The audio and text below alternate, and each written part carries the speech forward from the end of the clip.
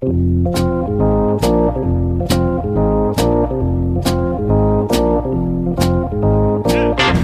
us a little bit about what you saw and being able to relay that message to Cora when you watched Kimbrel pitch and kind of help out so he wasn't tipping his pitches.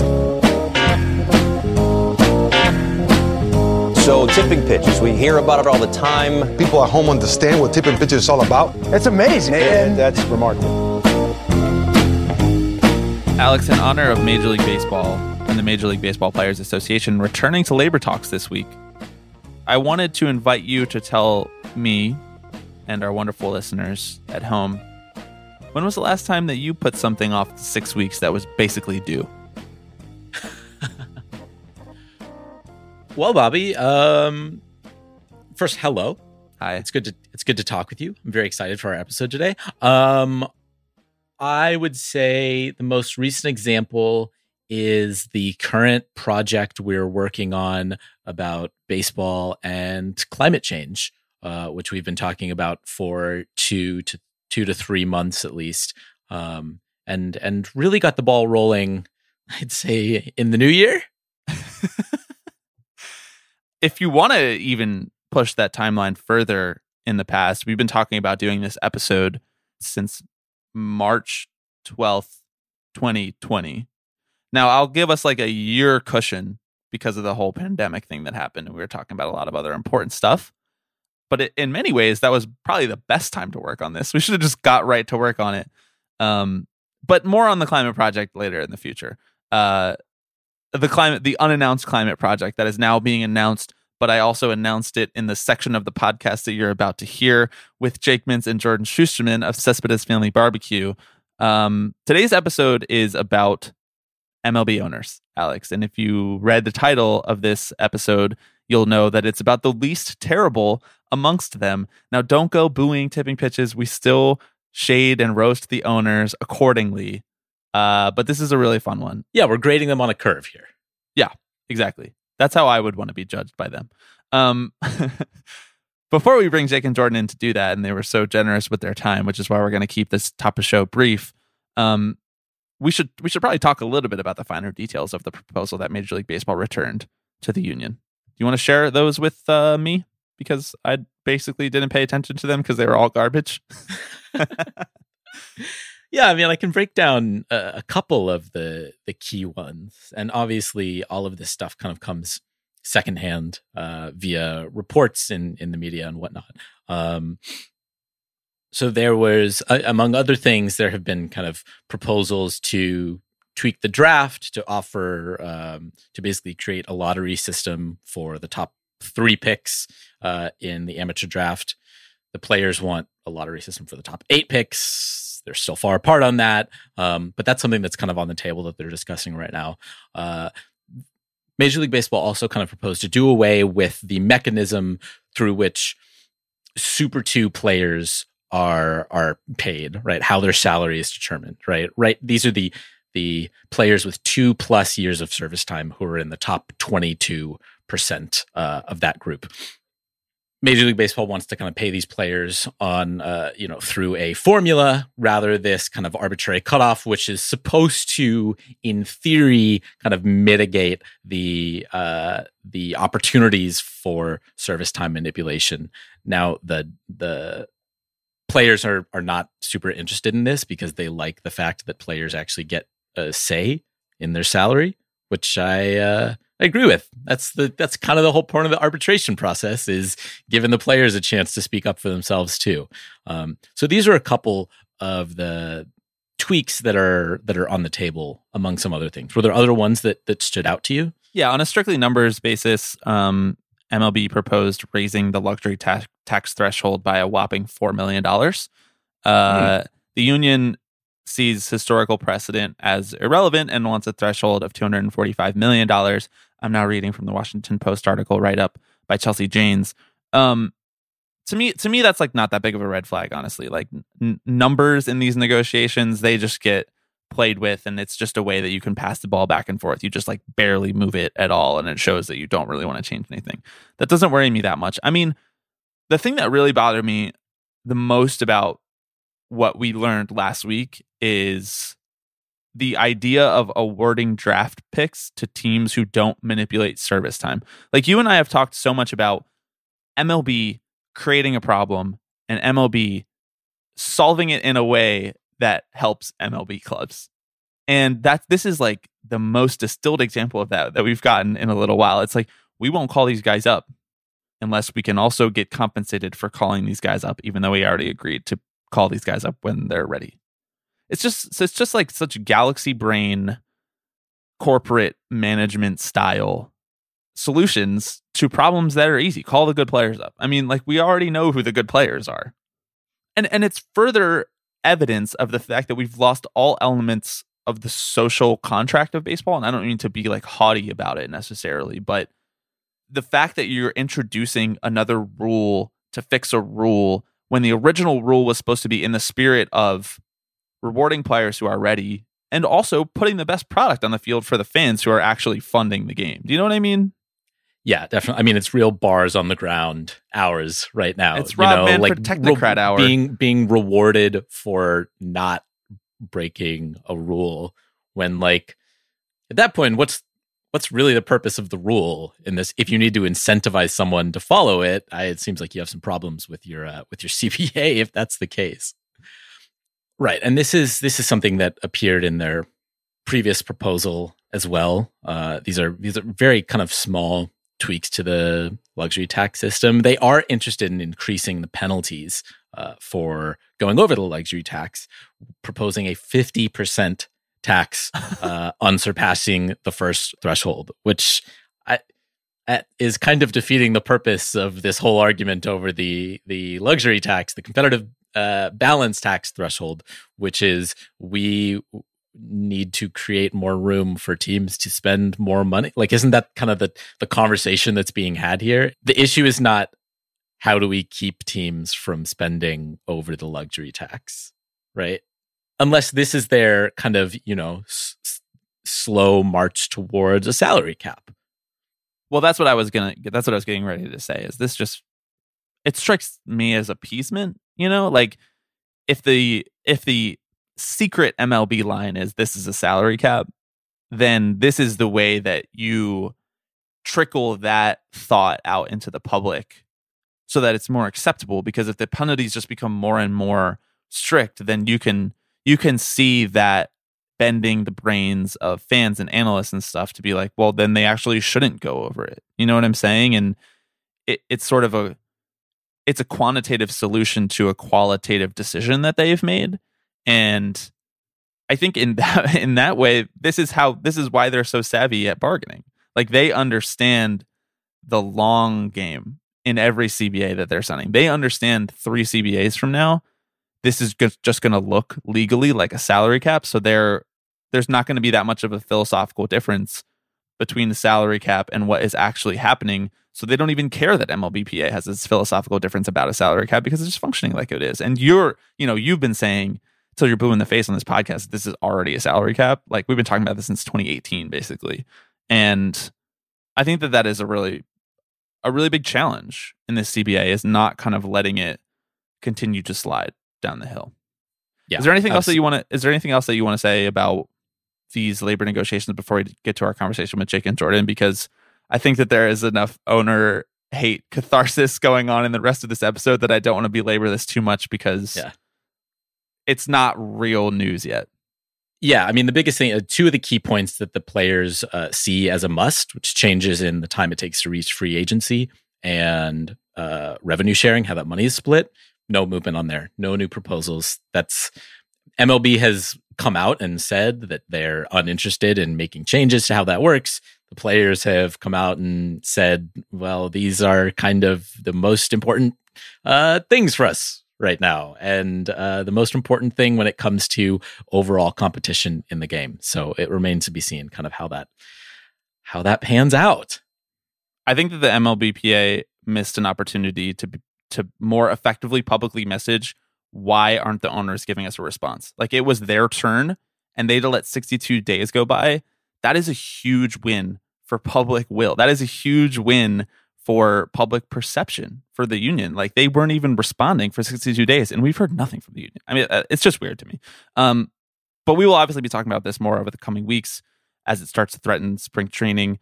We need to get to our conversation about least terrible owners because it is phenomenal. It goes a million different places. We talk about every single ownership group. So no matter what fan base you are a part of, your feelings will be represented. But before we do all of that, I am Bobby Wagner. I am Alex Baisley. And you are listening to Tipping Pitches.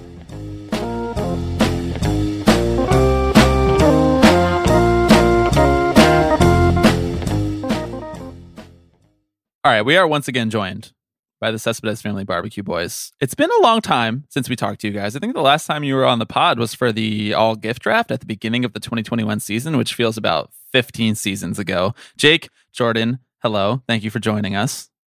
Happy to be here as always, Bobby. I hope we get to do a gift draft again at the same time this year, but not too optimistic. We're not here to talk about that, as we typically are on Tipping Pitches. We're here to do something much more important, much more harebrained, an idea that we came up with in jest and thought, actually, that might be a good idea to do on Tipping Pitches. We are here to draft the least terrible owners. So the best. I wouldn't use that word. Jake can use that word. Alex and I probably would not use that word. So let's say I'm here to be pro owner. My character, yes. My bit. We're balancing this out, Bobby. Because you're here to cut completely against the grain. Yeah, give me nutting. I'm nutting first. Obviously, anyone that listens to this show knows that they cannot bring themselves to say best owner. But Bobby, we did sort of come up with this idea together by accident. Yeah. But it is important that we define the parameters, right? Because this. Well, first of all, okay, let me say this. Here's how I imagine this when we first thought of this idea. Mm-hmm. So imagine you're like Castaway and you get put on the island for like 30 years and you don't know who owns any of the baseball teams. You come back, you get a list of all 30 owners. This is the owner that you are least upset that you were given, that the hand that you were dealt. Yeah, that is how I imagined this game. This is a terrible plot to Castaway, by the way. That's all you come back from being on an island for 30 years and they hand you a sheet of baseball owners. Yeah, and you're a Cubs fan. You're like, they broke the curse while I was gone, and also I'm still stuck with the Ricketts. Hey, as long as it's not another Marvel movie, I'll watch it. But also, to be clear, we have the knowledge of these owners and about. It's not like we're just picking blind. Like we're coming back and we do know who they are, and we're not picking based off like the most handsome owner, which is it's not really close. It's Stuart Sternberg. He's like the only guy who doesn't look like he came from underground in a coffin. Yeah, that's because most of these guys are like 80 plus. Yeah. So, are there any parameters, Jordan? You mentioned that you wanted to name specifically that you kind of looked at when you were parsing this list of 30 owners. And obviously there are multiple owners to all of these teams. We are talking primarily about the control person of the team, or if it's a publicly traded company, let's say, the CEO of that company, or if it's a telecom corporation in Canada, the person who is really making the baseball decisions. I think the main thing I just want to make sure we're all on the same page about is because, when we first had this conversation, I think, we were really leaning into something that is often talked about in the show. It's just like leaning into the billionaires are bad, right? And oh my God, these are not people that we like or represent us and us as baseball fans, whatever, right?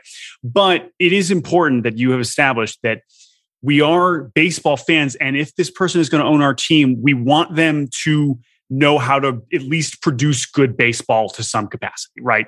And so balancing that, as Jake and I, put together our big board, and we did, nice. The war room was buzzing. McShane that shit. We'll call this, for lack of a better term, the Angelos Charles Johnson conundrum. Right?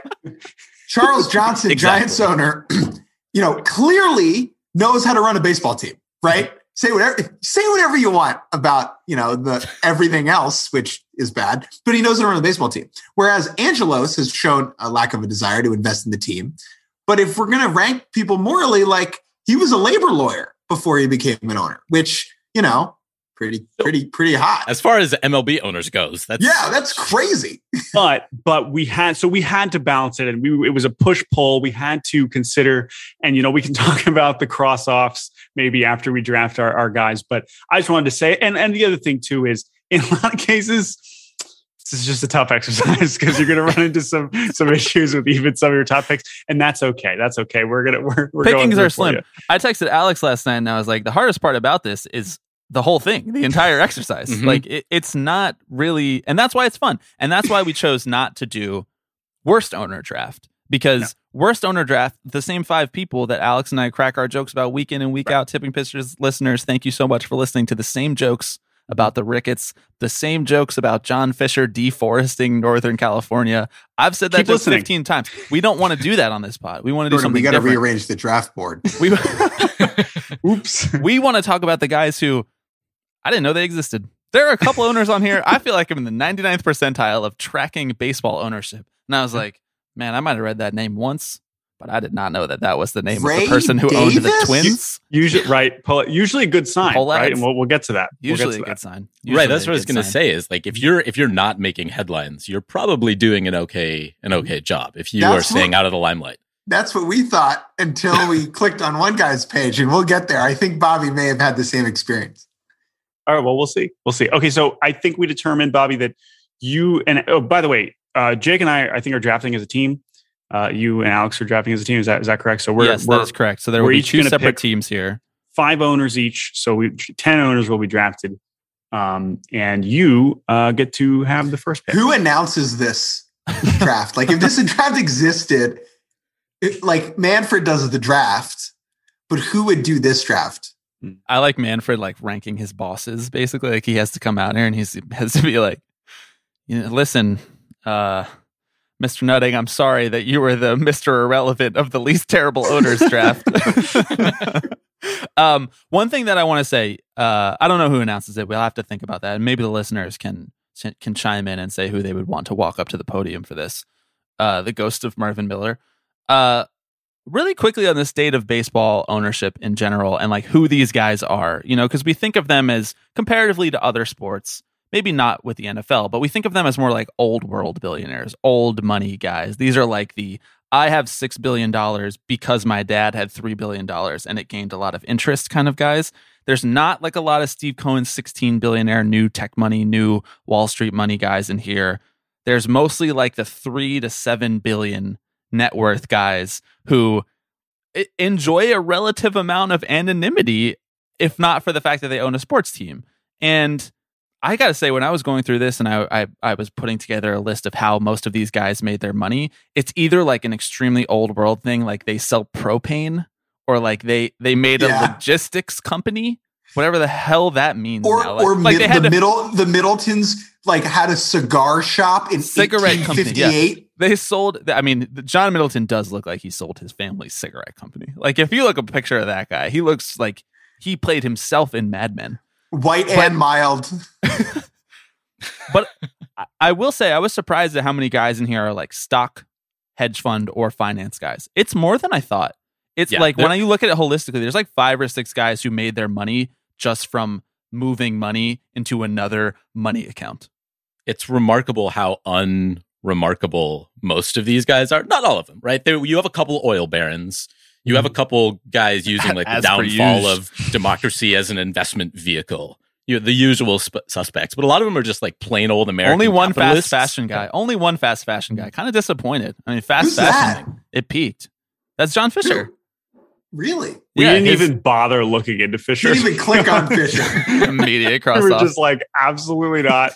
Cross off. We can obviously talk about Fisher, that. He was the chosen son of his parents who founded Gap Incorporated. A pregnant pause falls over the Zoom. I have no takes. As I was doing this, I was trying to figure out. I'm a Zara guy. Okay. Also, and Gap just came out with NFTs, so we know they're doing well. Oh, good for them. Yeah. Do you think Fisher orchestrated that because of MLB's big NFT push? I don't want to talk about that anymore. I just don't want to. So we're gonna go back to the original exercise here before we say anything. I regret saying NFTs on the podcast, so I apologize. Alex, anything else to say about the state of Major League Baseball ownership before we start drafting?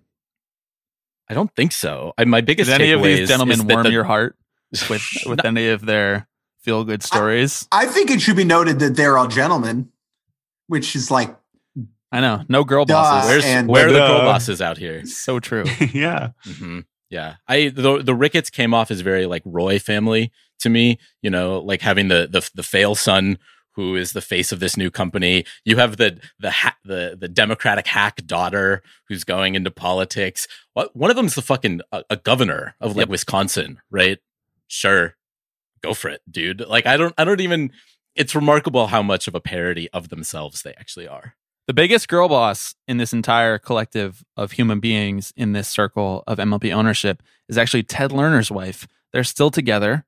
Ted Lerner's wife gave him a $250 loan to start a real estate company in 1952 when he was 26. And, you know, like the good bootstrapper that he is, he turned it into a net worth of $4.9 billion. Now he owns Chelsea Piers. Hey, we need to make an announcement. Yeah, that's crazy. We need to make an announcement regarding the Lerners before we begin. Please do not put in the papers that I said the Lerners are good. No. Quite the opposite. So Jake and Jordan, members of the DC Jewish community, okay? And no one, the Lerners are the DC Jewish community, like from a financial perspective, right? Like they built our synagogue that Jordan and I met at. Wow. Okay. Like close personal friends of yours. I have never met them. I don't think, but I have seen them in the synagogue. They don't come often. I mean, they're high holidays only. Yeah. But there is a bias here. I just want to lay that out. And we'll see if we end up taking them or not. But the point is like, we just need to be very clear. We are stating. We're divesting. We are stating our conflict of interest from the jump. Alex, do you have any conflicts of interest with any of these guys other than John J. Fisher? Any of these guys build your synagogue? I mean, I have personal conflicts relating to my interests with all of them. Yeah. Honestly. But I actually have Steve Cohen on speakerphone right now. He's going to chime in when his name gets brought up. Forward to that segment. Yeah, exactly. Yeah. Steve Cohen, an interesting place where you and I kind of diverged a little bit. I was wondering. So let's start. Don't you have Steve Cohen on R2C2 next week, Bobby? I cannot wait to see the great example, Alex. Like I'm excited to see who wears the pants in this draft room over there for you guys, because Jake and I were really on the same page for a lot of this. But let's get started. We want to hear your number one pick. You guys are picking first. Is it Steve Cohen? What are we doing? Alex, I'll let you do the honors for our number one pick. I think we were aligned up until number 3. So on our big board. I cannot believe that we're saying this, right? Once again, no good owners here, but least terrible owners. Your favorite owner? My favorite statement. We don't have to say it anymore. Don't have to say it every time. We understand. Yeah. We don't have to say it every time. We're picking owners. Okay, go ahead. First pick, go. The Steinbrenners. Owners of the New York Yankees. Mm-hmm. Yeah. Mm-hmm. For a long time, we have flirted on this podcast with the idea that are they pro labor because they spend on their team? Yeah. And are the Yankees based? Right. Yeah. I don't think we can say that. But if you look at like sheer investment in the team, if you look at track record on the field, if you look at how they've made their money, which is not like ethically repulsive, all in all, they actually kind of come out looking pretty good in this regard. Mm-hmm.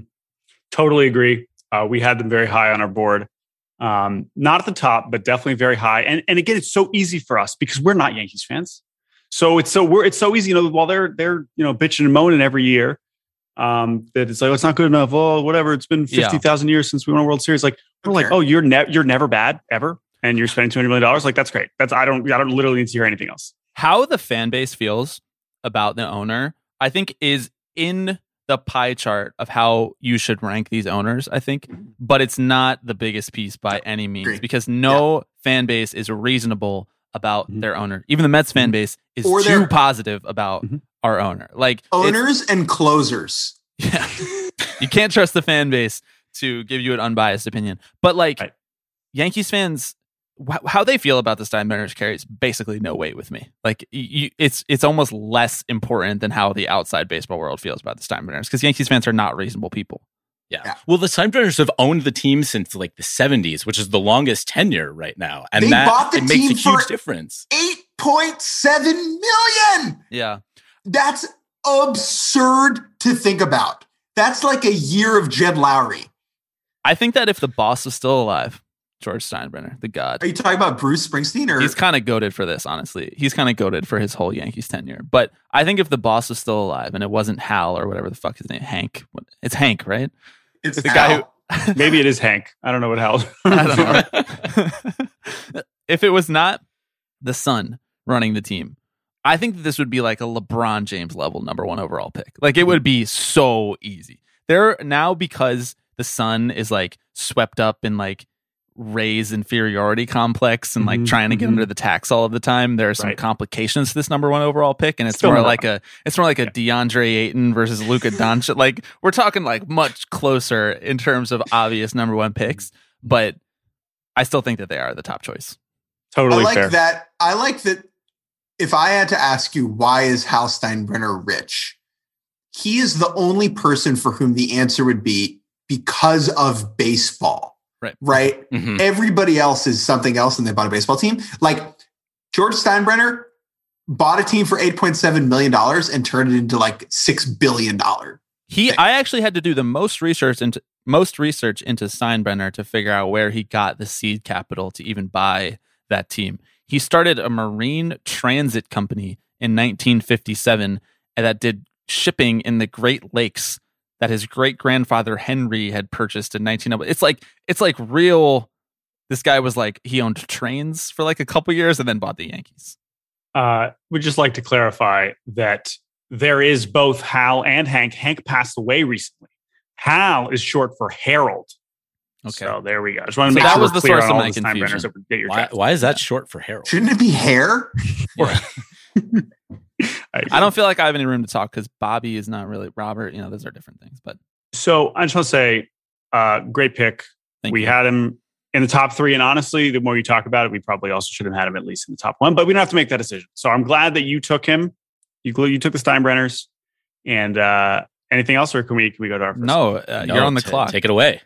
All right, Jake, you want to go ahead? So, one thing that we really like about our number 1 pick is that he doesn't look rich. Okay. He is definitively a schlub. And our first pick is Mark Attanasio of the Milwaukee Brewers. Jordan did a little research ahead of time, looking at what percentage of owners' net worth are they investing in their team in payroll. Now, it's very crude. We have the same on our board over here. Okay, great. Yeah. It's a very crude calculation, but if you take a look at that, Attanasio ranks 2nd in baseball behind Castellini, who owns the Reds, and that organization is a mess. And so Attanasio gives you both competency, and he's pouring money into the team at a rate that above what you would expect relatively. And he's from the Bronx, and he's a schlub. And he has he is around. Like you see Mark Attanasio at Brewers games. Like he's just on the field. He's not, rolling with a huge posse. He's just, again, like wearing dad jeans, standing by the dugout during batting practice.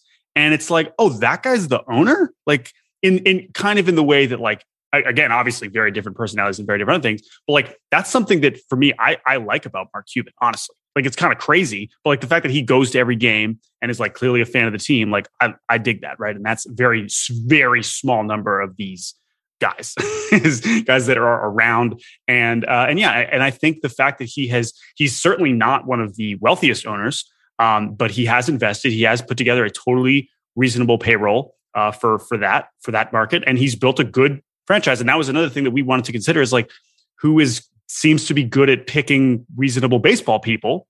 And he clearly qualifies in that category too. So he checked all the boxes for us. He was number 1 on our board, and we are happy to have him. I like that. I like that he's from Brooklyn. I like that he's got an Italian last name. Don't know if he's actually Italian, but it sounds close enough that it could be Italian. It's from the Bronx. Oh, sorry. Didn't mean to burrow shame. I like that he's from New York in general and has an Italian last name. Either way. Here's how Mark Attanasio made his money. He co-founded the Los Angeles investment firm Crescent Capital in 1991, which was later bought by Trust Company of the West in 1995. So he's our first finance bro. And that's fine. That's fine. Like, again, like his we generational wealth has not had that much time to multiply, so he is only worth $700 million. He's in he's in the broke boy band of MLB owners. And the quick skim of the political donations sheet, which I have in front of me as well. Yeah, we have that as well. It's nothing incredible how similarly we prepared. Nothing heinous from Attanasio. Do you have the 538 article up as well? That's where I got the sources. Okay, thank you very much. Yeah. $16,200 of bipartisan giving, whatever the fuck that means. $37,400 of Democrat giving. See, I have open secrets up. So, Bobby, to your point though about the Broke Boys Owners Club, right? You know, millionaires versus billionaires. No, not a billionaire. This guy is a down to earth hundreds of millions on air. Okay, you could argue less money than A-Rod. I think you'd be right. Yeah, that might be right. Probably. Yeah, that might be right. I do. I have to kind of commend some of the less wealthy owners who still manage to invest a good sum in their team. You were mentioning he's among the top owners who have invested their own personal wealth into the team as far as payroll goes. And it's worked to a certain extent. I mean, since he bought the team in like 2005, the Brewers have been good. They have a record of above 500. They've been to the playoffs like 6 times. Like they're doing well. They're doing well. Yeah. Now, how well is the Christian Yelich contract going to age? That's fine. You know what? I don't care. I'm happy that he did it. I'm happy for Christian Yelich. I'm happy for Mark. And, you know, everything is good. So that's our number one pick. Okay, so 17% of his wealth is in the payroll. Okay. See, are you looking at real-time net worth or are you looking at like some old data? Because we have 14%. There's some discrepancy here into the financial Bobby, portfolio. what do you own that's 14% of your wealth? Peloton. All right, moving on to wow. Put me on blast. Okay, moving on to us. I will say the payroll percentage of net worth is an imperfect and crude measure because, as we know, these guys don't spend any of their own money. That's an important caveat to put on this. Nobody, with the exception of maybe Steve Cohen, is going to be spending any of his own dollars and cents. I know. Well, actually, the fascinating thing is there are 2 or 3 owners, including Cohen, for whom they don't have like a shell company set up to buy the team. They just like went in and they were just like, I'm just going to buy it. Like put it on my Visa. Like how we like the way that you buy a breakfast sandwich from the bodega. Right. That's how Steve Cohen bought the Mets. If you buy the Mets. He just tapped his card but on the square. Does he get chip cash? Isn't working. Does he get cash back? Is it like a reward? No, mad credit card points. How unlimited is the Amex Unlimited card? Oh how unlimited are we the test? Buying a baseball team with my Amex. Oh, it's so okay. funny. Okay, So go pick number 2. We're back on the clock. There's another who we had that number 2. So you know you went with Attanasio, and that's where your heart lies. I know that you guys are big Brewers guys. Was he on your board? He was definitely on our board. Yes, he was. He was top 5. Yeah, he was top 5 for sure. Don't know if I could get past the fact that he's one more pandemic away from going completely bankrupt. That's a Don't know good about thing. that. Don't know about that. True. That's where Cincinnati appears to be at, right? Dude, the Brewers are going to be the Packers. Okay. We're not choosing Castellini, but because you brought Cincinnati up, the owner of the Reds is a guy named Robert Castellini. Don't call him Bob. He owns the Reds, and he owns a wholesale fruit and vegetables company. He's the Fruit Ninja guy. The pandemic really hit this man hard, and that's why they're non-tendering all of their good players. And going to trade Sonny Gray. Net worth of $400 million is like kind of unheard of in like professional sports. Like that's why Mike Trout's contract is more than that. Again, to be very clear, I should just buy the Columbus Blue Jackets or something instead. No, but like, do not feel bad. But like, they did go all in. They actually were like, we're spending, and then COVID. Like, it was the worst timed free agent spending spree in baseball history. Again, don't feel bad. Not a problem. But you can at least sort of see as what appears to be the least wealthy owner in baseball, how there could be some trouble there. Yes. Okay. So we are going to make our selection. I don't even know how to say this. I guess we will qualify it as the owner. The control person is Mark Walter, but the owner is really the Guggenheim Baseball Management Group. Who we are going to select because I don't know if you guys realize this, but the Los Angeles Dodgers, it's a baseball team that plays in the city that I still live in for the next 14 days. They have made the playoffs 90% of the years that Guggenheim Baseball Management has owned their team. That's kind of the whole argument right there for choosing them in the top 3. I mean, they put a good baseball team on the field. Now, they have like a whole, because it's a group of people and they do like asset management. This is now the second finance bro group that has been chosen after Atanasio. They have their hands in like a lot of shit that is really shady, I'm sure. They made their money from Mark Walters, the CEO of the Guggenheim Partners, which manages over $310 billion in assets. It's a lot of assets to manage. That asset, no.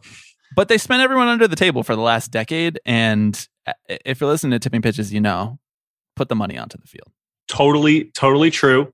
I will say that they, for me, ended up being, we were looking at, okay, who's putting the most money into baseball?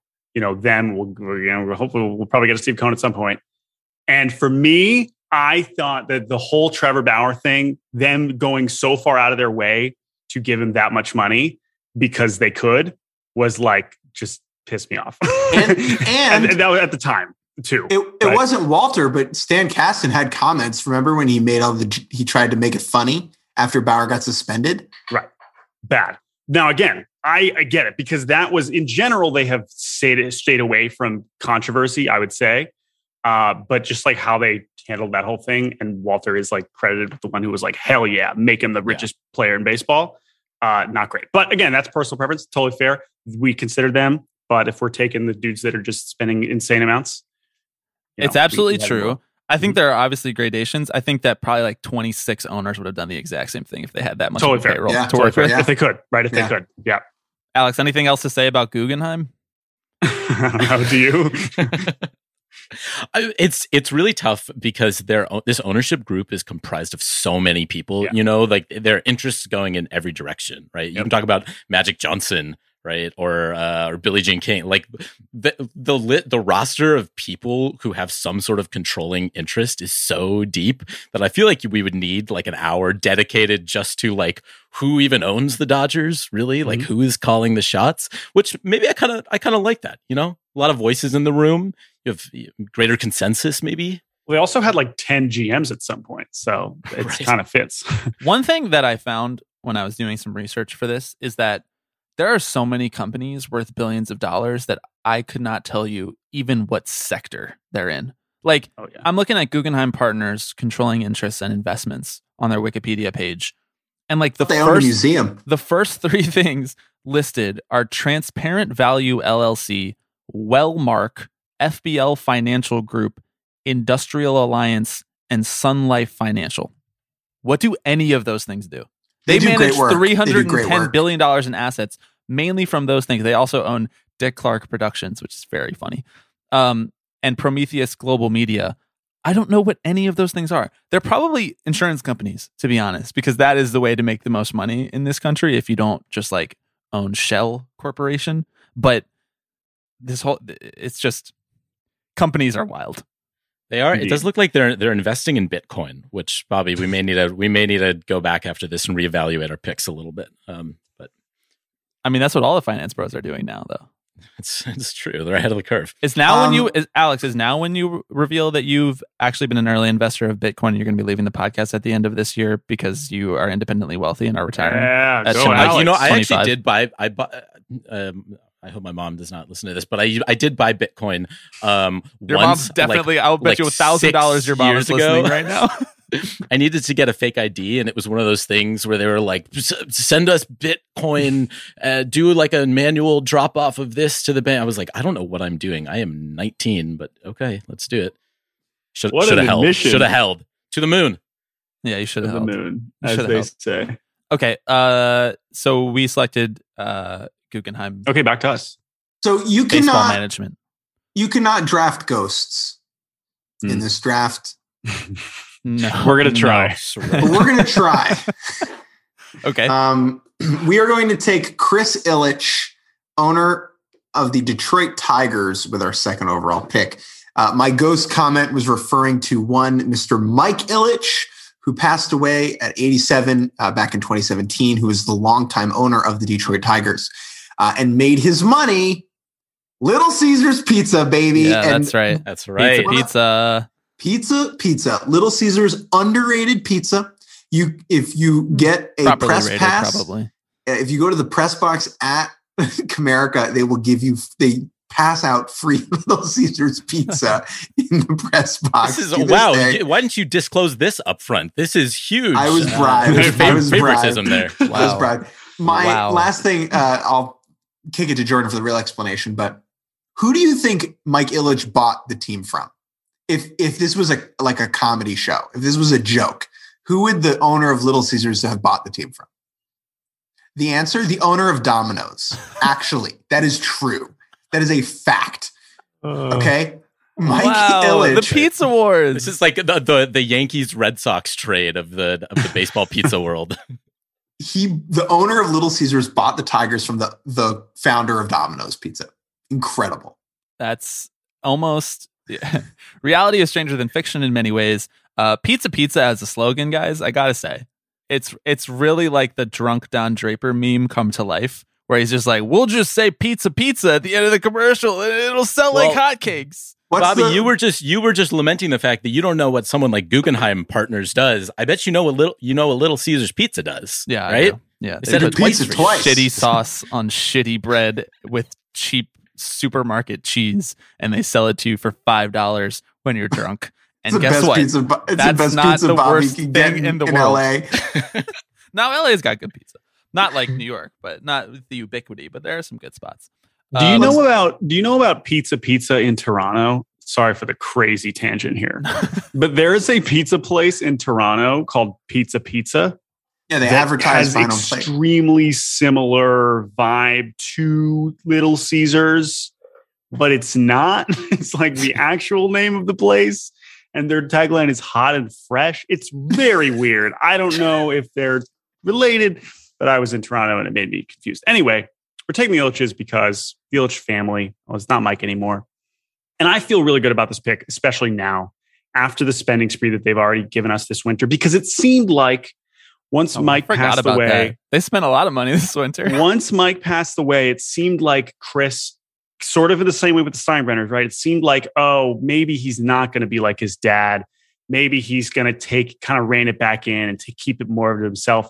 But to see what they went in and went out and spent, and maybe there's still, some more spending in there, go and give an Erod and Javi Baez a bunch of money, makes me feel like they're going right back to it and saying, hell yeah, we're the freaking Tigers owners.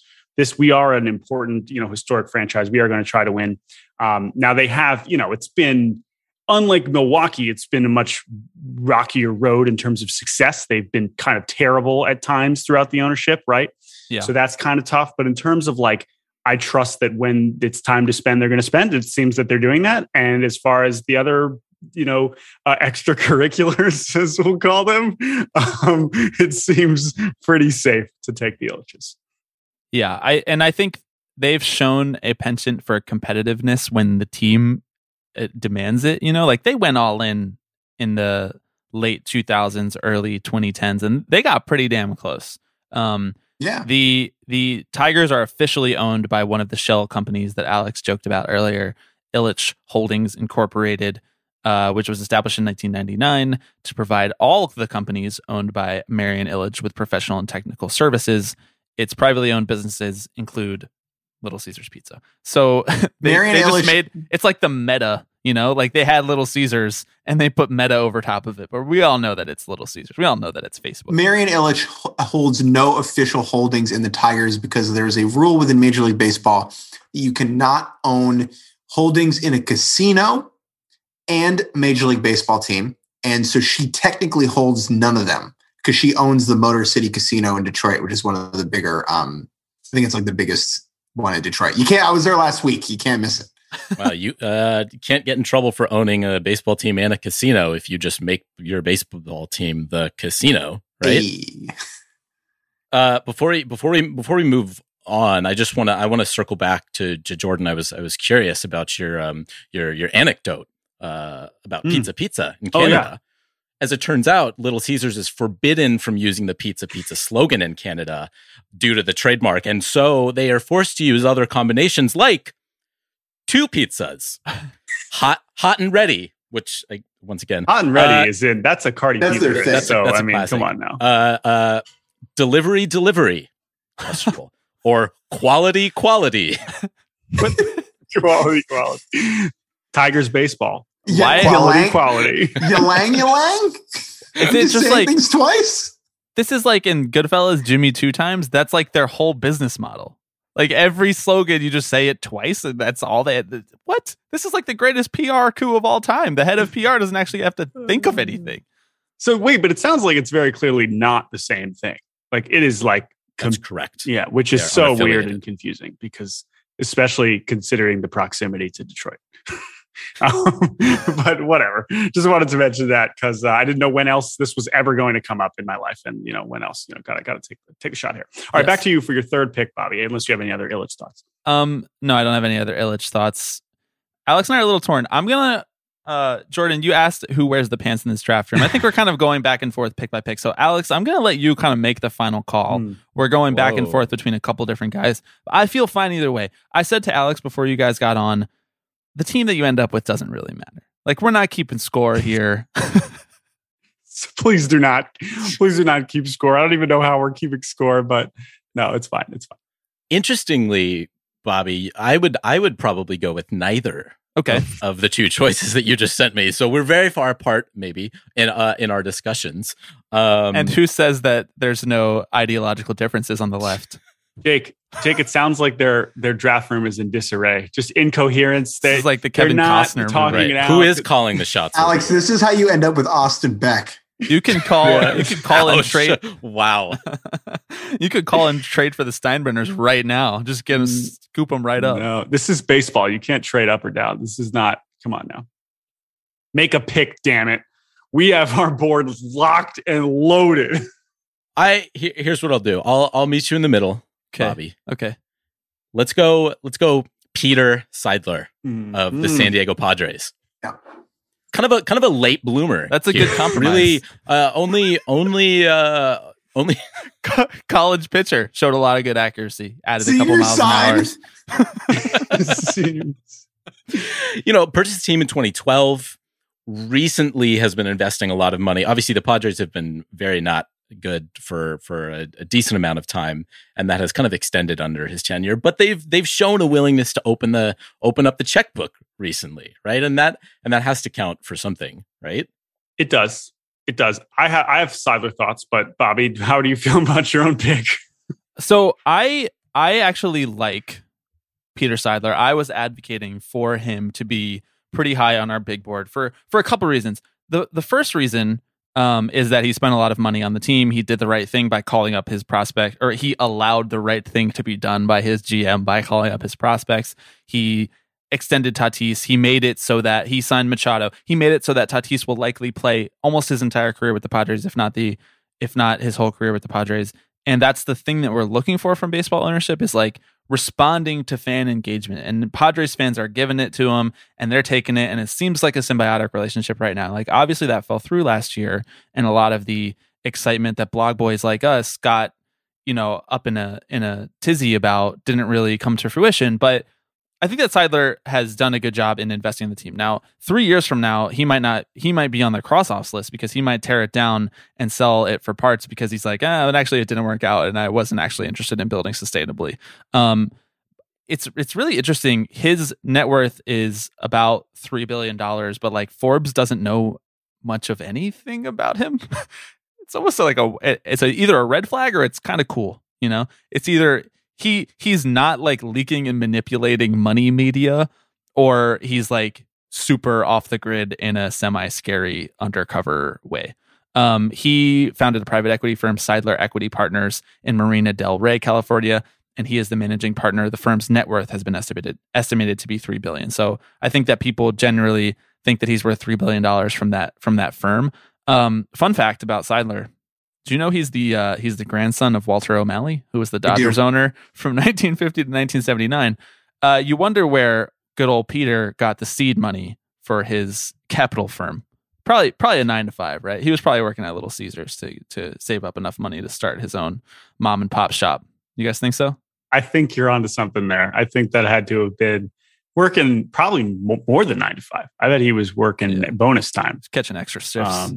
9 maybe to 5:15. He was working. he was 2-timing for Domino's in the night shift. No, for Pizza. Actually, he was Little Caesars and Pizza. He was driving across the border. I have some thoughts about the O'Malley thing, but go ahead, finish up. Yeah. Well, I would be remiss if I did not do one little side note about just Padres ownership in general. Mm-hmm. Shout out to the fucking God. If we could choose owners from all of baseball history, number 1 overall choice, Joan Kroc, who tried to sell the Padres to San Diego, the city, and MLB, the other 29 owners blocked it unanimously because they were like, Joan, the widow of Ray Kroc, the founder of McDonald's, who owned the Padres before Seidler, like decades ago. Joan Kroc, shout out to a fucking legend, RIP. She would be the number 1 overall pick in the least terrible owners draft. So I love the Seidler pick. We had him pretty high on our board. We kind of moved him up and down a few times. Because I think the fact that he's the grandson of Walter O'Malley, and I am currently trudging my way through Lords of the Realm. It is an incredible read, and there is so much Walter O'Malley stuff in there because he was just running shit for not just the Dodgers, but the whole league. Of course, he's the guy that moves them to Los Angeles from Brooklyn. He's also one of the guys. No controversy there at all. No, yeah, not at all. He's also a guy, one of the main guys, if you know about Andy Messersmith and how that leads to free agency. He was the dude that was like, fuck no, we're not paying this guy. Like, absolutely not.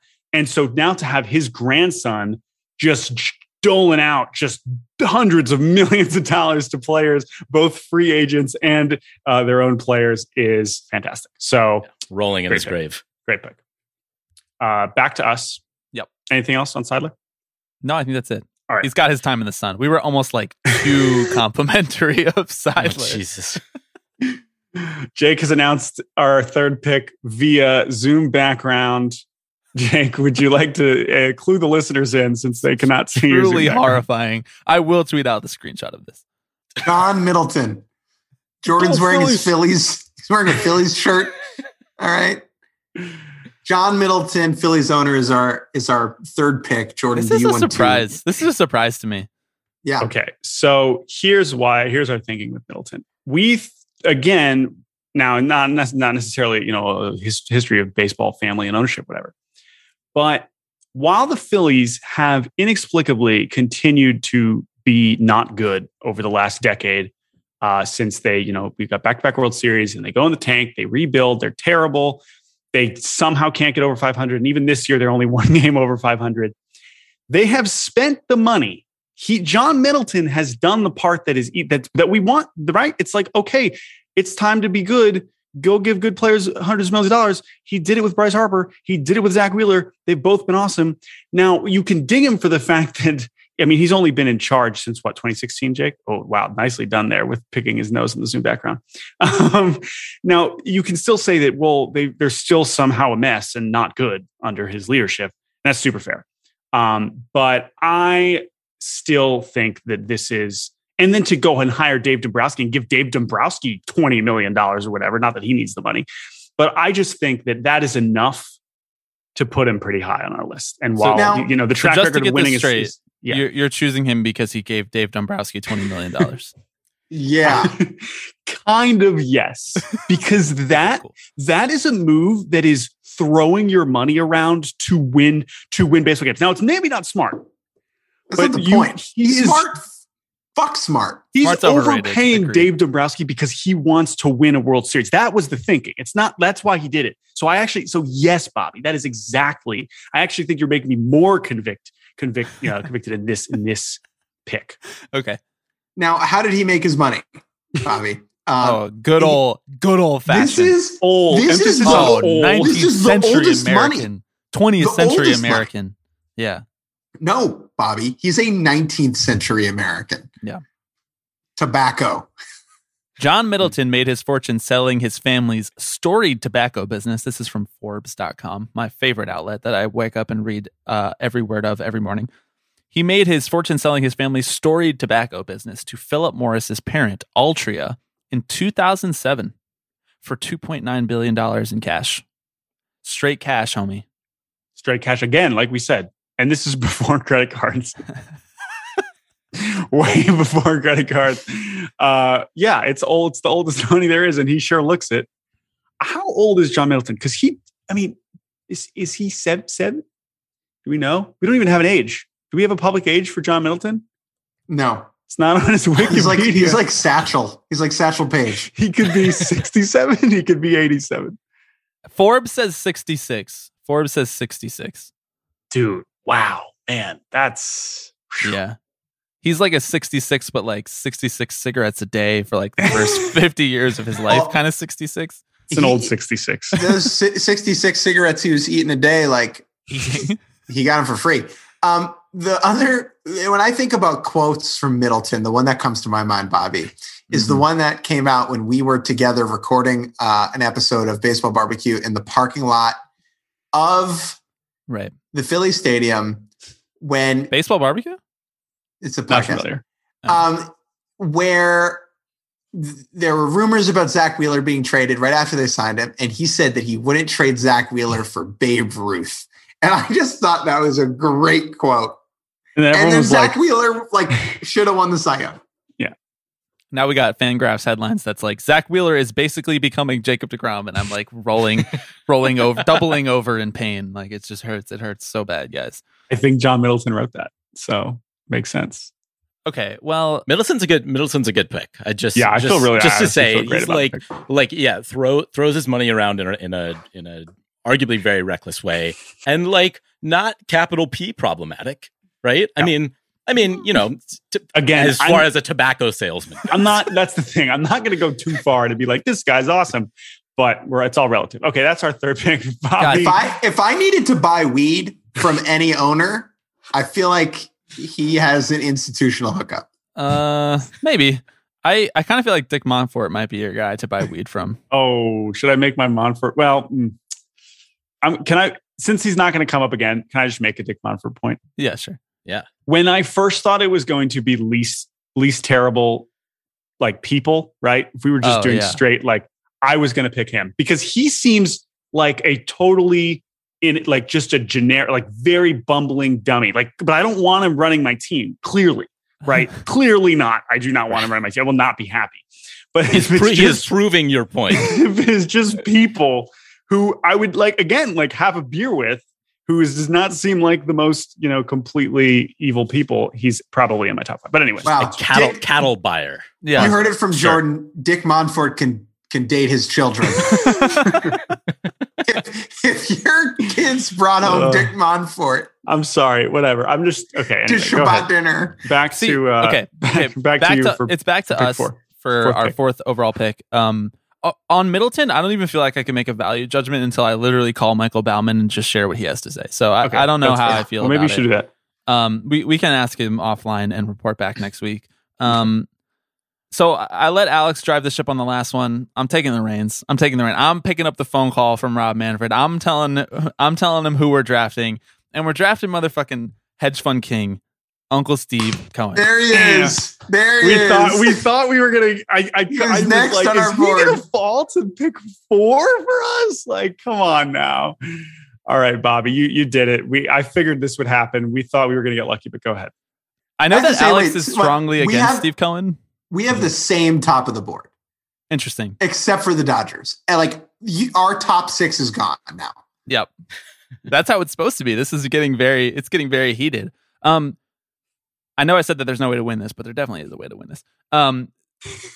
Steve Cohen, I mean, what can I say about him that I haven't already said on multiple different podcasts about me wrestling with his benefits versus his potential drawbacks? Like, the guy made his money in one of the more heinous ways that you could possibly make your money in the United States in the 21st century, which is like just straight hedge fund, managing other people's money, being like the cutthroat fucking Bobby Axelrod style hedge fund manager.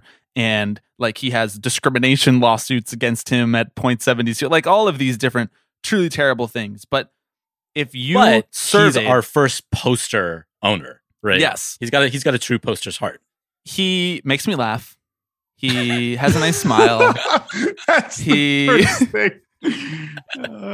He's a family man. If I brought him home, my parents would be proud. No, they'd be like, damn, can I get some of that? if you surveyed the owner, or if you surveyed the fans of all 29 other teams that are not Mets fans, and you asked them to name one owner who they wished owned their team, I think probably most people would say Steve Cohen right now, because he is spending, he's just maybe going to spend more money than any baseball owner ever. And it goes back to our point about the Steinbrenners. It goes back to our point about the Dodgers.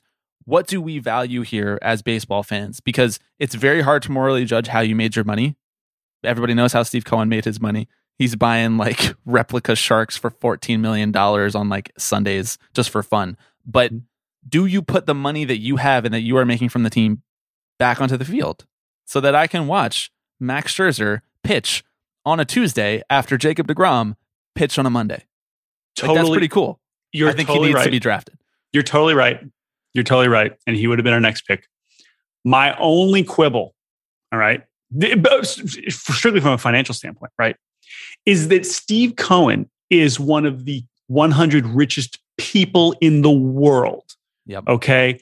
And so while he is going to run a $250 million, maybe 300, who freaking knows, it is still a fraction of what he probably can. And you could argue that he should have a $500 million payroll. And when you compare it to like we made the Attanasio argument, right?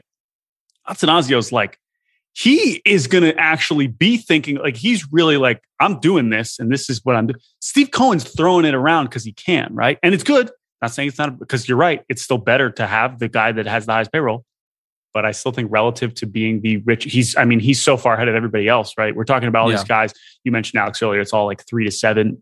Steve Cohen's in double-digit billionaire. Okay, so that's where I think if Steve Cohen were to invest in the team like Attanasio or some of these other guys, he would be running a $2.4 billion payroll. Right. Which I mean, why not? Right? You've got the money. There is an upper limit of how much money you can actually spend on payroll, though. Like, and he is reaching it though. Like he's closing in on $300 million. Like that's probably how true. much did he outbid the rest of the league for Scherzer? He's kind of doing what you're describing, Jordan. But there's just like the rest of the league is dragging him down. That's true. I think that's fair. I think that there will be a course correction on his spending. I don't see him running this kind of payroll for 5 consecutive years the way that Steinbrenner did when he first took over the Yankees. Because the league won't allow it, not because the league won't allow it, but because there is a dominant philosophy and he will be weighed on by other owners being like, why are you running your team like this? There is a dominant philosophy in baseball right now that you only put the revenue in that you make from the team. Like that you're not going to be using your outside money to enrich your team, that you're not going to be making all of these other owners look cheap every single offseason, and they will just fucking blackball him. Like they will collude against him the way that they collude against free agents to keep those salaries down. Like they will not let him keep allowing the Max Scherzers of the world, big union guys, to reset the market for different players and establish different precedent and be Scott Boris's monopoly bank. Like that's not going to keep happening. Although if there was a guy in the world who would do it, it would be because he's a sicko. All fair. Yeah, he's zagging. He's zagging where the rest of the league zigs. Alex, sorry, it seems like you're not too thrilled with this pick, but I mean, you understand. So. Oh, I absolutely. I mean, my biggest qualms with him, I think, are really, can he get out of his own way enough to like let the baseball people run the team? It's a great point. If you're an uber rich person who has all the time in the world to just like tweet about your baseball team. I mean, hey, I would he's too. He's tweeting out OPS numbers. Yes, I know. Literally, like I would like him to just hand the checkbook over to the Mets front office and let them do with it what they will. But it seems like they are a little bit like he hired yes men, but also if you're spending money on players that are obviously good to the rest of the league and you're just spending more money to get those players, like sometimes yes men are the right men. It's better than like operating like the Rays where they're like, actually, no, we have to create these fictional restrictions because we're playing a board game, not running a baseball team. The Kamar Rocker tweet turned me off to Steve Cohen. I mean, yeah. Yeah, that was pretty bad. Guy who made $16 billion trading stocks thinks of person as stock. But breaking also, news. You know what, Bobby? Like you were living with this already, so it's easy for you to pick him in this fictional draft. You already have confronted it. So I've already dumped my morals down the drain several times over. Give me that Scherzer jersey for Christmas next year, baby. Hey, Jordan. Yeah. I'm looking to use my gas grill outside. Fire up.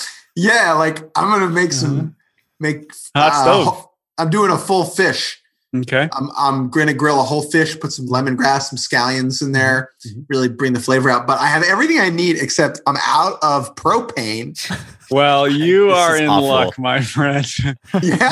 Boy, you are in luck because let me tell you, my friend John Sherman, the owner of the Kansas City Royals and our 4th overall pick, he's got hella propane. Really? Whatever you need, my boy. More like pro comfort. John Sherman, who very recently bought the Kansas City Royals, will be our 4th selection. Now, John Sherman, who founded Energy, let's be very clear about what we're saying. Energy. Yeah, he's got he's got outstanding energy. American supplier of propane based in Kansas City, Missouri. Claims to be the 4th largest propane retailer in the United States. The humble 4th. We are not even on the podium. This is not, we are just doing our good, hard-earned American business on the side. We're not like controlling everything. Okay. We're 4th. So he runs the Royals too, right? A humble 4th. We're 4th. Okay. And John Sherman, and when he's not doling out propane tanks to 28 states across the country, is presiding over this next era of Royals baseball. He's signing Salvador Perez to an extension. I love that. That he didn't need to. He didn't need to, but it brings me joy. Love Sal Perez. And as far as where the money comes from, the dude he's Kansas City. Like he is from there. Hashtag he's rooted in Kansas City. He's a Kansas man. Wow. You're cutting deep to Alex's core right now. Now, I know, right? We have not seen to what extent John Sherman will put money into the team because he only bought it a couple years ago. And even Steve Cohen would not have invested in the 2019 Royals. But the one qualm I have is that the track record here is that he was a minority owner of the Cleveland team. And I doubt he was putting too much cash into that enterprise. I'm going to take the optimistic route here. And I'm going to say that the fact that he was in Cleveland and minority owner and spending clearly nothing, perhaps he was like, I'm a billionaire. I'm just going to go buy my own team and I'm going to actually do something. I'm going to make shit happen. Propane had a good year, and he was like, exactly. I should get my own so team. I'm looking at it on the bright side. All those space heaters. So John outdoor dining, huge for Bobby Witt. Again, we're now into slim pickings territory for a lot of reasons, but I feel pretty good about this one. And a lot of this too, as we mentioned earlier, is the less we know, the better. And so far, we don't have any reason to hate John Sherman, and that's a win. Yeah, the 2021 Kansas Cityan of the year from the Kansas City Chamber. Mahomes robbed. Are you not entertained? Are you not impressed? Bobby, are you jealous that we got John Sherman after your evil bajillionaire Steve Cohen? Yeah, John Sherman, definite family man. You guys are fighting for the little guy over there. Right. We have some small markets, by the way. Yeah. You guys are just flyover state kings. You're just choosing the guys. You're just representing the small markets. We're over here choosing guys on the coasts. We're putting the heart in Heartland. There's our 4th pick, Bobby. Back. Do you have any Sherman thoughts, or back to you?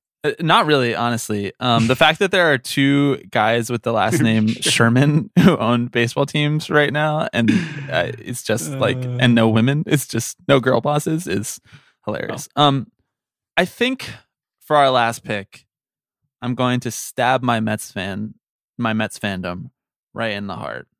Just stab it repeatedly right in the heart. And I think for our 5th and final pick, we are going to select one William Orville DeWitt Jr. Oh, wow. The erstwhile owner of the St. Louis Cardinals, In 1979, along with Mercer Reynolds, he founded the investment firm Reynolds, DeWitt & Co. He is the son of William Orville DeWitt Sr. Who is Mercer Reynolds, Bobby? Do you want to tell people what Mercer Reynolds did for a living? Do you know? I don't know. You should check that out. You should hit that with a little Google piece. Oh, man. What did Mercer Reynolds do? Oh, nice. I saw that. I had a little autofill here. Yeah, he was the finance chair of U.S. President George W. Bush's presidential campaign. At least he wasn't the Iraq chair. I mean, that's a plus for you guys, I guess. What do you think? You fund a little presidential campaign? So what? Come on. I mean, come on. W. It's always good when you type in someone's name and the first autofill is plantation. Mercer Reynolds plantation. So one of the more odious individual human beings on this list, of course, they're all odious in their own ways. But you gotta hand it to him how he's run the Cardinals. I mean, that is an Class A franchise. Cardinal way. They put money into the team. They seriously develop it at all levels. They keep pulling guys out of their asses. They hire the right people in player development. They always seem to have the right manager for the right team. They respect the fan base, even though the fan base has a lot of tendencies that I don't particularly appreciate. We'll leave it at that. And, he's a lifelong baseball man. His dad was a GM himself. So that he at least likes baseball.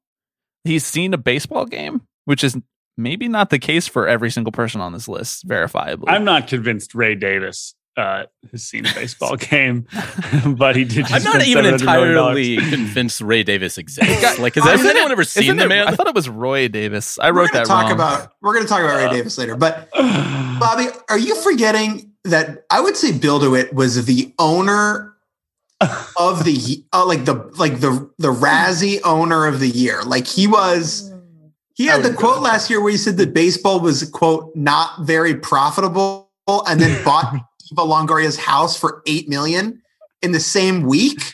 Are you forgetting this? That's noise. You're talking about noise. Do the Cardinals win or not? Do the Cardinals win or not? The Cardinals don't lose. That's for sure. Where's Charles Johnson on your list then, huh?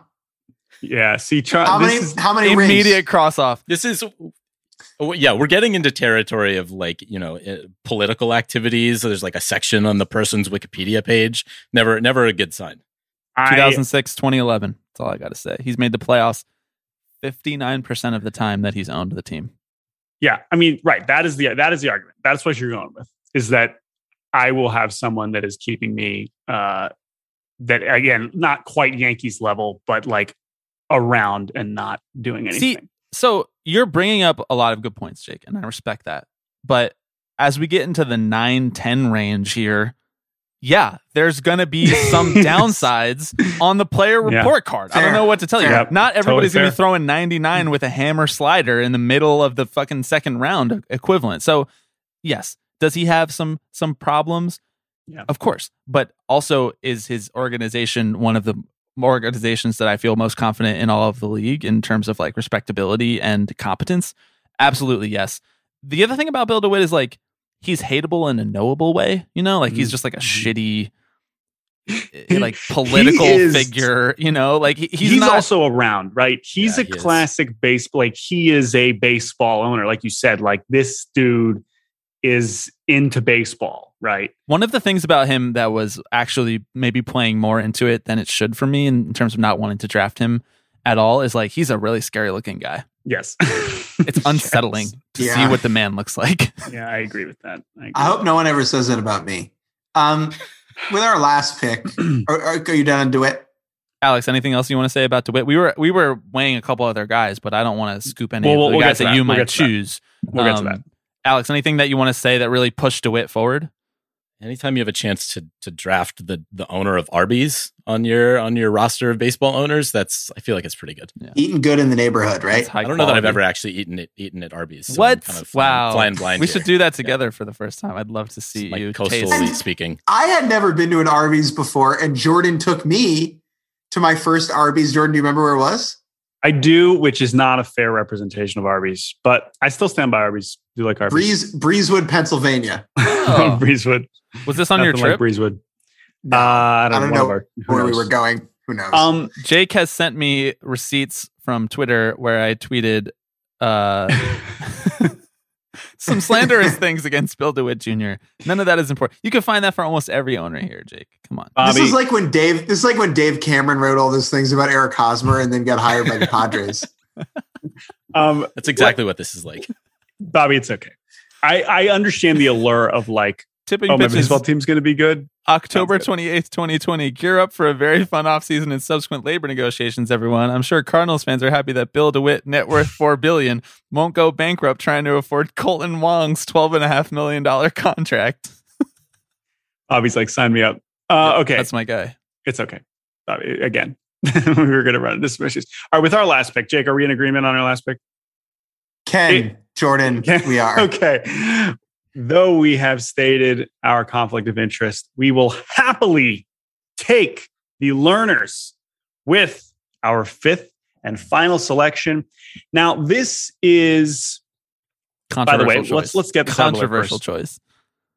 Controversial. The minor league stuff from last summer was bad. Here's my argument for that. Ready? This is I'm spinning like crazy. Okay. Oh my God. Ready? Are you about to Jen Psaki? Are you about to Jen Psaki this? Here's my spin for this. And I only like 5% believe this, but it doesn't matter because I have more good things to say about the Lerners. Those are always the best things to say publicly. The things you 5% believe. If basically what we're referring to is that they were one of the teams that very early on in 2020 were like, we're not paying our minor leaguers at all because they ain't playing. Sorry. Yeah. And days work for a day's pay. They changed their mind. They got crushed for that and changed their mind like 12 hours later, which to me tells me that they were just like, well, of course, we're big, bad, rich baseball owners. Like they, doing some little collusion chat and they were like, yo, we're not paying minor leaguers, right? Yeah, of course. Okay, boom. Now we're paying minor leaguers. That came out about the Nats first. And then they're like, oh, no, never mind. No, we're not doing that. Like we're not actually terrible people. We're just doing what most baseball owners would do. Either way, here's the real case. They spent like crazy. Once they finally got the Strasburg Harper thing, they were handing out crazy amounts to Jason Worth. Before the Mets were doing it, they were giving Max Scherzer all the money in the world.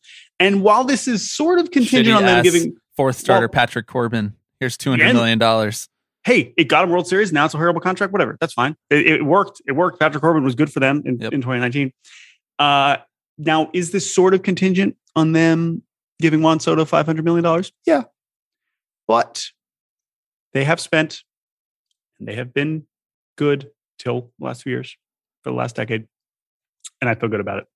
So I also like how they handled being the owner of the team in DC during the Trump administration is a PR minefield, right? Uh-huh. And I thought that they tiptoed through that jungle in about as decent way as they possibly could have done. Having Jose Andres, who was very publicly I don't like Trump guy, throughout the first pitch the night that Trump was there, in the World Series, I don't know if that was like Ted Lerner's call, but that's the type of thing from an organization. Ted Lerner's like, make it happen. But that feels like the type of stuff that would go up to ownership, almost. And like, I thought that there are other owners who would not have handled that in that way, right? That was a unique way to handle a weird situation and not in the most immoral way to do it. Again, last pick of the draft. So, but that's why we went there. I have one more Lerner point. Okay. Actually, Bobby, do you have anything else? Because I want to finish. No, I mean we already talked about how he's a self-made man. Until $250. We love a good bootstraps landlord. I wait for the second paragraph of the article where he like has an uncle that loaned him $100 million or something like that he paid back with no interest. But he publicly identifies his father as coming from Palestine, which I don't know. Small amounts of kudos there. Okay, you're missing that. Everything before 1948 was just Palestine. Yeah, like, and which gets me like a woke. That's not like a woke move. Which gets me to my final point. He's from the Palestine Mandate under right. Exactly. Wait, Bobby, go ahead. Well, I'll just say, as someone who just spent, probably like 8 hours a day looking for an apartment. it's very hard to choose a landlord, you know? And that's basically how he made all his money. He just owns a bunch of real estate, like the diversified real estate portfolio. But it's okay, you know? He owns Chelsea Piers, which means he owns the place where some of my fondest memories at New York University are going to hockey games and getting drunk in the stands. Didn't know it at the time, but Ted Lerner was putting me on. So well said. Oh, he owns White Flint, Jordan? Dude. White Flint is like where we went after middle school to like have awkward dates at the movies. Oh, yeah. Shouts out very dead White Flint, although I don't know what they're building there. Okay, Here's my last point, which is sort of related to the thing that Alex brought up. Ted Lerner, and forgive me if I'm going to Betty White this here, okay? I hope he's in good health. Ted Lerner's 96. That's a crazy verb. Ted Lerner is 96. This dude is freaking crazy old. And anyone that gets to 95, I respect the hell out of. I don't care what you have going on. It's like catching for 15 years in the big leagues. That dude is still, and I know Mark, right? We know Mark's running the team now, and that's good, right? And I wish the best for Lerners. Of course, we want to see him. We want to see him at Young Campus Services and everything, right? But this dude has been around for a long time. And if you are still here at age 96, you got my vote. Okay. I can see it. I mean, I think that aside from like 6 or 7 owners that we're about to talk about, basically you could choose anyone at the 10th pick and convince me of it for the most part. Alex, anything to say about the Lerners? Not that hasn't been covered, which is kind of like, I mean, that says it all, right? Like, again, you can cherry pick whatever piece of data, whichever data point you want in favor or against. I would personally cherry pick just the whole Bryce Harper contract negotiation situation as a reason why I wouldn't want the Lerners to own my team. And when Juan Soto is hitting fucking 337 in Citi Field in 5 years. Okay, so again, like I said, that's the thing. They gotta get that done. They really gotta get that done. This pick is contingent on them extending Soto because I think it's like a first round draft pick with protections in the NBA. You're like dealing it, but like if they finish over 500, it moves to a second round pick. Like, let me say this: who would you rather have over the next 10 years, Juan Soto or Bryce Harper? Yeah, Juan Soto, obviously, but it's not either or, my guy. Could they have got? If they could have just gotten both of them. Yeah, of course, right. If that Chelsea Piers money. But the one thing I will say about Ted Lerner, sell it. I will say this about Ted Lerner. I am worried, Jordan. He made it. He survived until he won, right? And it's like the same thing that was driving Illich to spend crazy money before he passed away. Like he wanted to get a ring before he went. Like Lerner has the ring now, so is he going to spend now that they won? I thought you were going to say, is he going to die because he saw his team? No, that's part of the question too. No, that's honestly, Jake, fair point. But again, contingent on Soto out of the belly. They have a good track record. I don't think they're going to be that bad. Jake thinks they're going to be that. It's fine. We're not talking about that Nationals anymore. I think employing Mike Rizzo and giving him a lot of leeway to like build a roster and win a championship is like a point, strongly in the Lerners' favor. Like Mike Rizzo seems like as far as management goes, he seems like on the better end of the spectrum in terms of GMs in 2022. I agree. Okay. All right. Does it. Okay. Here are the teams. We selected first. We have the Steinbrenner family, the Guggenheim Baseball Management, CEO Mark Walter. We have Peter Seidler, owner of the San Diego Padres. We have hedge fund king Steve Cohen, owner of the New York Mets. And we have Bill DeWitt Jr., the owner of the St. Louis Cardinals. You guys selected second, and you chose Mark Attanasio, owner of the Milwaukee Brewers. The Illich family, ghost of Mike Illich, Illich Holdings Incorporated, the owners of the Detroit Tigers and the Pizza Empire. John Middleton, the owner of the Philadelphia Phillies. John Sherman, 2 Johns back to back. There you go. The owner of the Kansas City Royals, and Ted Lerner and the Lerner family, the owner of the Washington Nationals. There you go. your top That's third good. of I MLB feel good. owners. I feel good. And like a mixed bag of like success with a lot of those younger, teams. older, kind of different worlds of money, you know. I got to be honest, ways. it seems like, Bobby, I think you pivoted to DeWitt kind of recklessly because you saw that there was a run on Midwestern teams and you were like, oh shit, I got to grab one. Well, this is actually a good opportunity to talk about this, and we'll do kind of guys that were on the fringes that we didn't select, and then also, you know, maybe 5 owners that we immediately crossed off. As you guys so hilariously said, the medical scratches from the draft, the failed medicals from the draft. The doctors say, you can't pick this guy. I'm sorry. We want him, but the Michael Porter Jr. back surgery that's coming, you just can't give him the extension. I think the number one guy who our next pick would have been, and I think you're maybe the same, the Pohlads. The Twins owners are right there. Mm-hmm. Yeah, because honestly, a point in their favor, I didn't really know who owned the Twins before this. I mean, exactly. I don't watch a lot of Twins because... Why would you? Yes, exactly. That is one of the least interesting divisions if you're not a fan of one of the teams in that division. But, you know, the way that they made their money seems like not the worst. They did inherit it from their self-made billionaire grandfather or father, whatever, Carl Pohlad. They don't spend a ton on the team though, really. Like they're kind of like in that lower middle class of payroll every year. And I know that we said that we don't really value what fans say all of the time, but I feel like fans are a little bit cold on them and the way that they run that team. And the only way that they like make big signings are like team friendly extensions, like the Byron Buxton thing, which is complicated because of the injuries, but they don't like splash very frequently. And that's, if you're going to draft an owner that you are happy about, you probably want someone who splashes. The other guy who Alex and I were debating. Let me just say quickly. Yeah. If you go to the Pohlad Family Foundation, there is a tab for racial justice, and they donated $25 million to racial justice things in the Twin Cities area, which, like, again, it's probably not that much money, but I want you to just imagine Steve Cohen doing that. Like, imagine Steve Cohen doing that press release, right? There are probably like 10 to 15 owners where that's an inconceivable press release.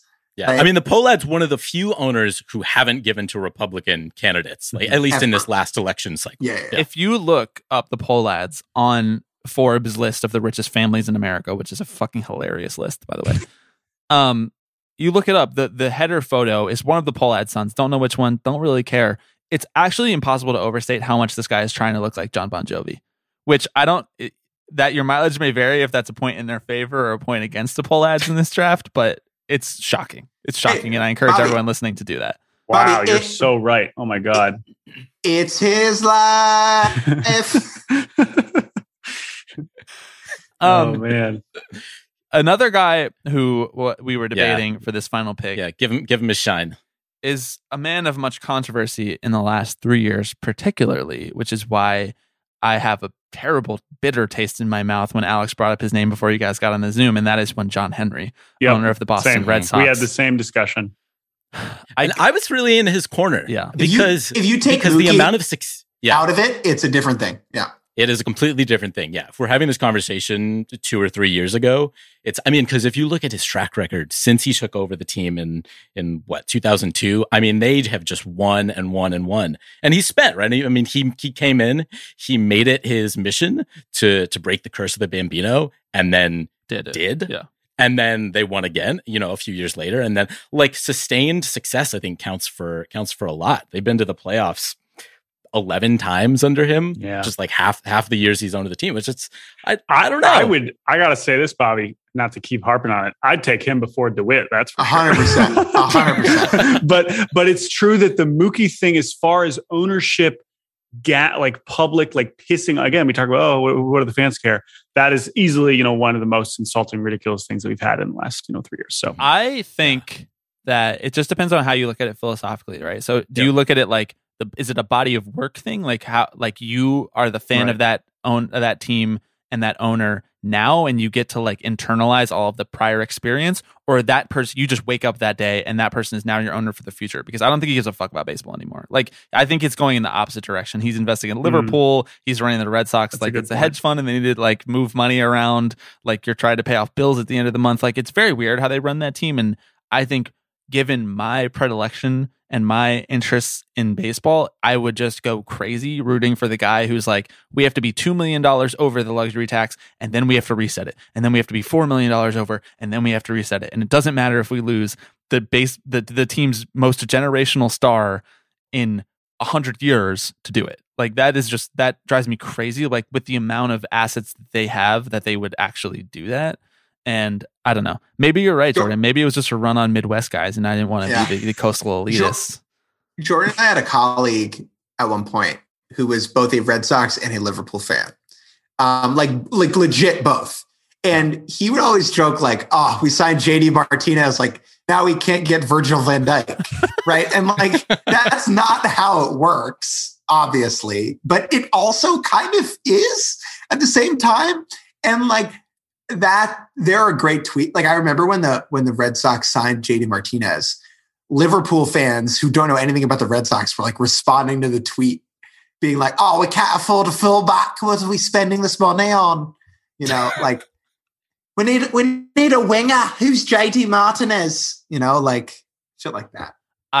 Who else was on our board? Well, really quickly on Henry is that a point in his favor actually is that he's done a great job of hiring Theo and then hiring Dabrowski, like and now hiring Chaim. Like it seems like. Yo, give Cherington his flowers. My God. Sorry, I'm sorry to Cherington. Go. With no Cherington, no Moncada, no Sale, no title, baby. Nothing. One day he will get to have sex with Billy Bean, but today is not that day. You know, the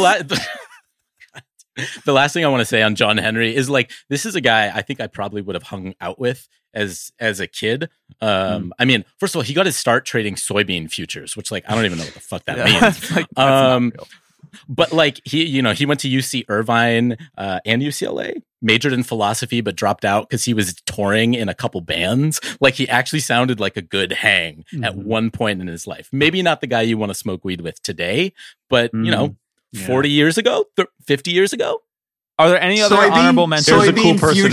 Soybean future god, Impossible Henry, beyond John. We're running low on time here, so any other honorable mentions very quickly, and then just list off the guys that you immediately crossed off. Okay, so the only other guy that I brought up as an Orioles fan was Angelos, and it was John Angelos, not Peter Angelos, the son of Peter Angelos. If we're talking morality, I actually think Peter Angelos is pretty clearly your first pick. And it's really not a conversation. I went through John Angelos's political donations, and like it's extensive. Like it's an extensive list of things vaguely in the right direction. That being said, the Orioles. Jordan said, if you passed out and you woke up and it was like you still have the Angeloses running the team, would you be happy? And I was like, yeah, you're right. Like when I'm staring at 47 wins, I'm not like, ooh, good. He's like, no, he's a good guy. Oh, he gave Joe Biden $5,000. Like, that's not. We already took two other Johns, so we can't go too crazy. For those of you who don't know, Angelos made his money by representing some 8,700 steelworkers, shipyard workers, and manufacturers employees in a consolidated action asbestos poisoning suit that was partially settled in 1992. His take from that litigation alone has been estimated at $330 million.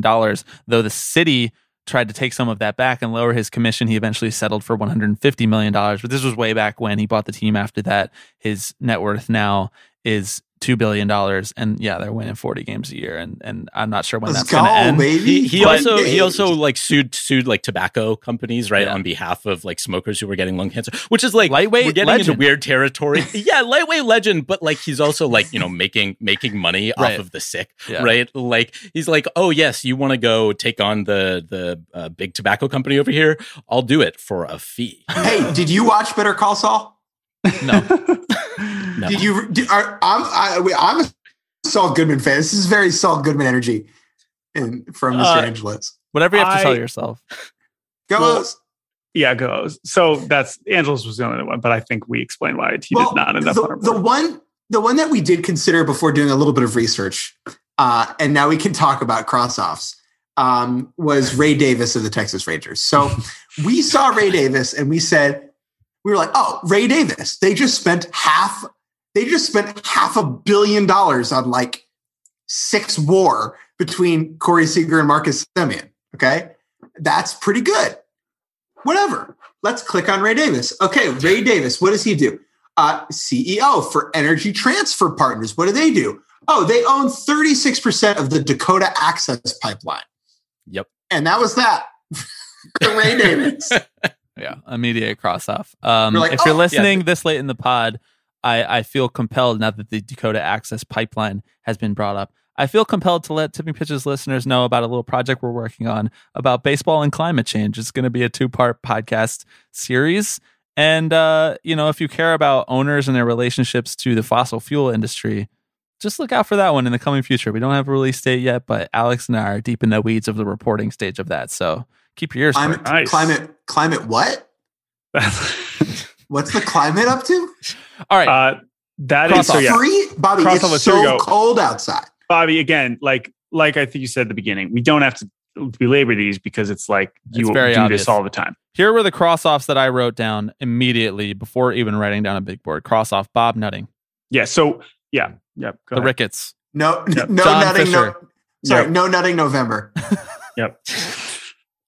John Fisher and Charles Johnson. Those were the 4 that first came to mind as immediate cross-offs for me. Alex, were there any others for you from our side?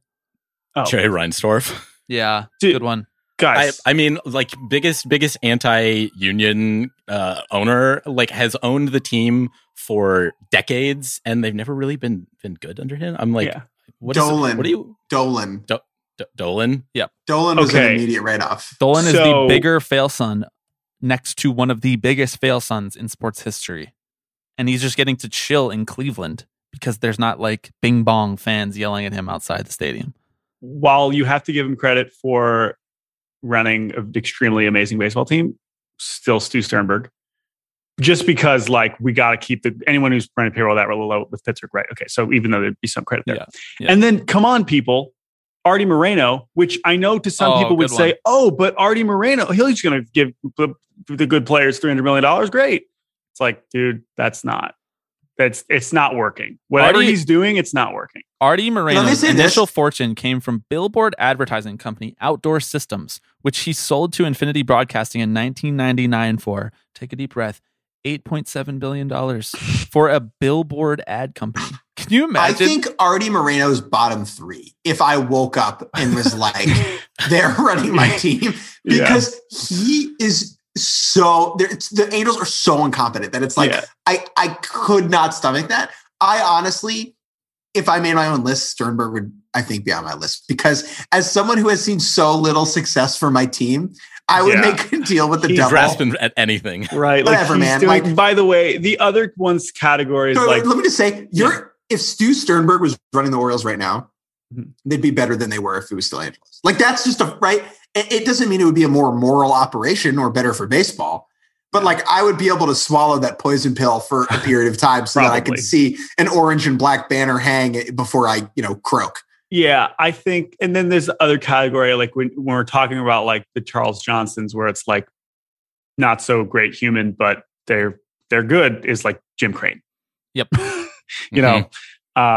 He's probably also near the top of that list. So anyway, I think we've covered it. We've named basically all of them. Basically every owner I think we went through. Bruce Sherman, not sure what your deal is. And I just want to say I'm very proud because the other automatic cross off is just the corporations in Atlanta and Toronto. Right. Yeah. Because that's just those are the only. I think those are the only 2 that have not come up at all, have not even been mentioned, other than two more that have not been mentioned at all. Ken Kendrick has not been mentioned. Ken Kendrick has not been mentioned. He's my favorite fun fact about Ken Kendrick is he was a banking industry executive in Texas after developing DataTel Inc., a software development company. I don't see how those 2 things are related, but banking industry executives, they like baseball just like us. And then go M's. John Stanton of the Seattle Mariners has not been mentioned at all. Again, like he seems like a totally normal rich guy who is pretty inoffensive. Low-key, he was the CEO of every single wireless telecom company in like the mid-2000s. So he was just getting around. Yeah, but he's also presided over obvious dysfunction like crazy, even as the team is sort of returned to somewhat competent. I met him once at a Columbia baseball game. I went to go catch a game, and someone was like, "That's the Mariners owner." That was it. I didn't really meet him. I saw him. That's different. But yeah, so John Stanton, there you go. I think we've mentioned every owner now. We did it. That's our list. Jake Mintz, Jordan Schusterman of Cespedes Family Barbecue. Love you guys. You probably follow them on Twitter already. What did we learn today, Bobby? No conscious consumerism under capitalism.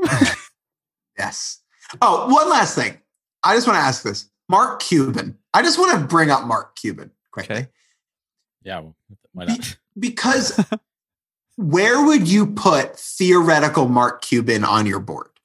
Because to me, Mark Cuban is the sports owner in my head. Like, he is the guy who owns the sports team. He's there all the time. On your board, if you woke up and you were like, oh, Mark Cuban owns this my team, is he in your top 5? Yeah.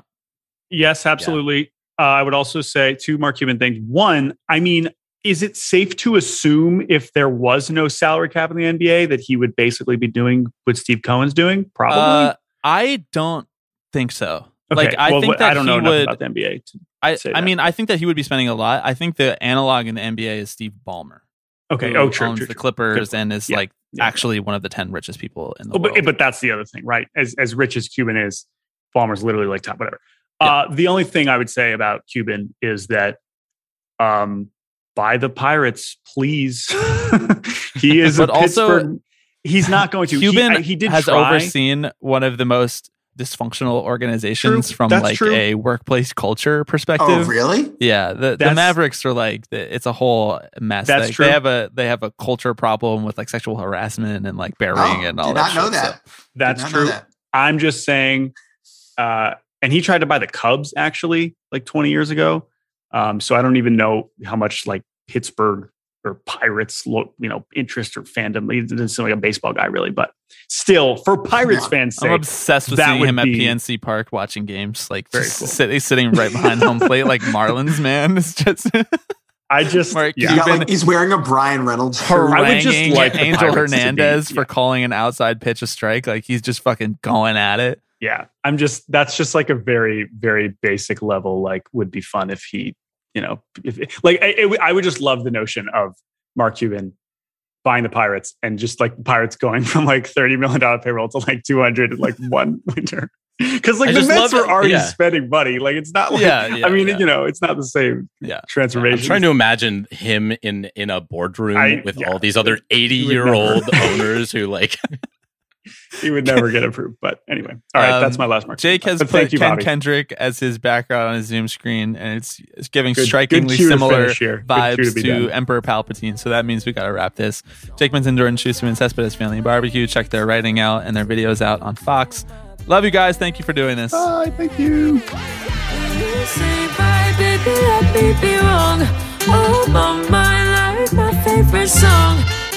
Okay, thank you to Jake Mintz. Thank you to Jordan Schusterman of Cespedes Family Barbecue. Not like they need it, but go follow them on Twitter. Alex, do you have any regrets about our draft board?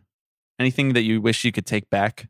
I mean, I think the biggest thing missing for me, obviously, was the catharsis of being able to dunk on our favorite owners, right? The Ricketts of the world, the Fishers of the world. That was glaringly absent because that was not the point of this exercise. But it's kind of hard to log on and talk about owners and not talk about the ones that keep you up at night, But I thought it was fun anyway. Like I liked learning how some of these guys made their money, Oh, absolutely. Some of it is some real like old world 18th century, 19th century kind of stuff. If you founded a railroad and shipping logistics empire in 1910, and you're still owning a Major League Baseball team, I don't know. What am I going to say about that? But, I mean, if you founded that in 1910 and you're still alive, I definitely must tip my cap to you. I guess it's less of a cap tip for the guys who inherited their great grandfather's railroad empire. Right. Like that's what I love learning about is like which kids kind of failed upwards into owning a $4 billion enterprise. Yeah, exactly. I said to you before we started recording this podcast that really like just doing this little amount of surface level research into these guys kind of made me want to do like a 30-part podcast series about each owner and just kind of how they made their money, whether or not they move in silence, like whether they have a Forbes.com footprint or not. Like the Peter Seidler thing really got me thinking, why doesn't Forbes know anything about this guy? It's just a fascinating, endless rabbit hole for us. So we're very thankful that people were willing to come along the journey of this draft. I love that like 4+ years into this labor podcast, we like finally started looking up who the owners are and we're like, hang on a second. These guys are up to some hijinks. Well, we knew they were up to hijinks. We just didn't know how to define the hijinks in all cases. Yeah. All that to say, I'm moving away from crypto and towards corn and soybean futures. I think the path is set out there. As long as you're not selling wholesale fruits and vegetables like Robert Castellini. That's a tough business, much as I love Brussels sprouts. He's struggling at the moment. Thank you for listening to this episode of Tipping Pitches. We will be back next week.